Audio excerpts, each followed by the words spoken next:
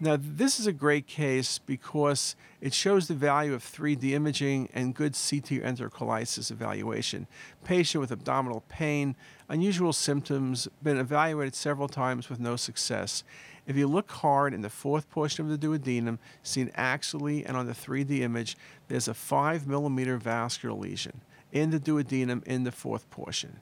Well, lymphoma tends to be bulkier, and I told you there's a lesion present, so it's not normal, and Crohn's tends to be a stricture. This small vascular lesion under a sonometer was a small carcinoid tumor proven surgically and on path. So again, small vascular lesions in bowel, think about carcinoid, think about GIST tumor, but we are picking up ever smaller lesions.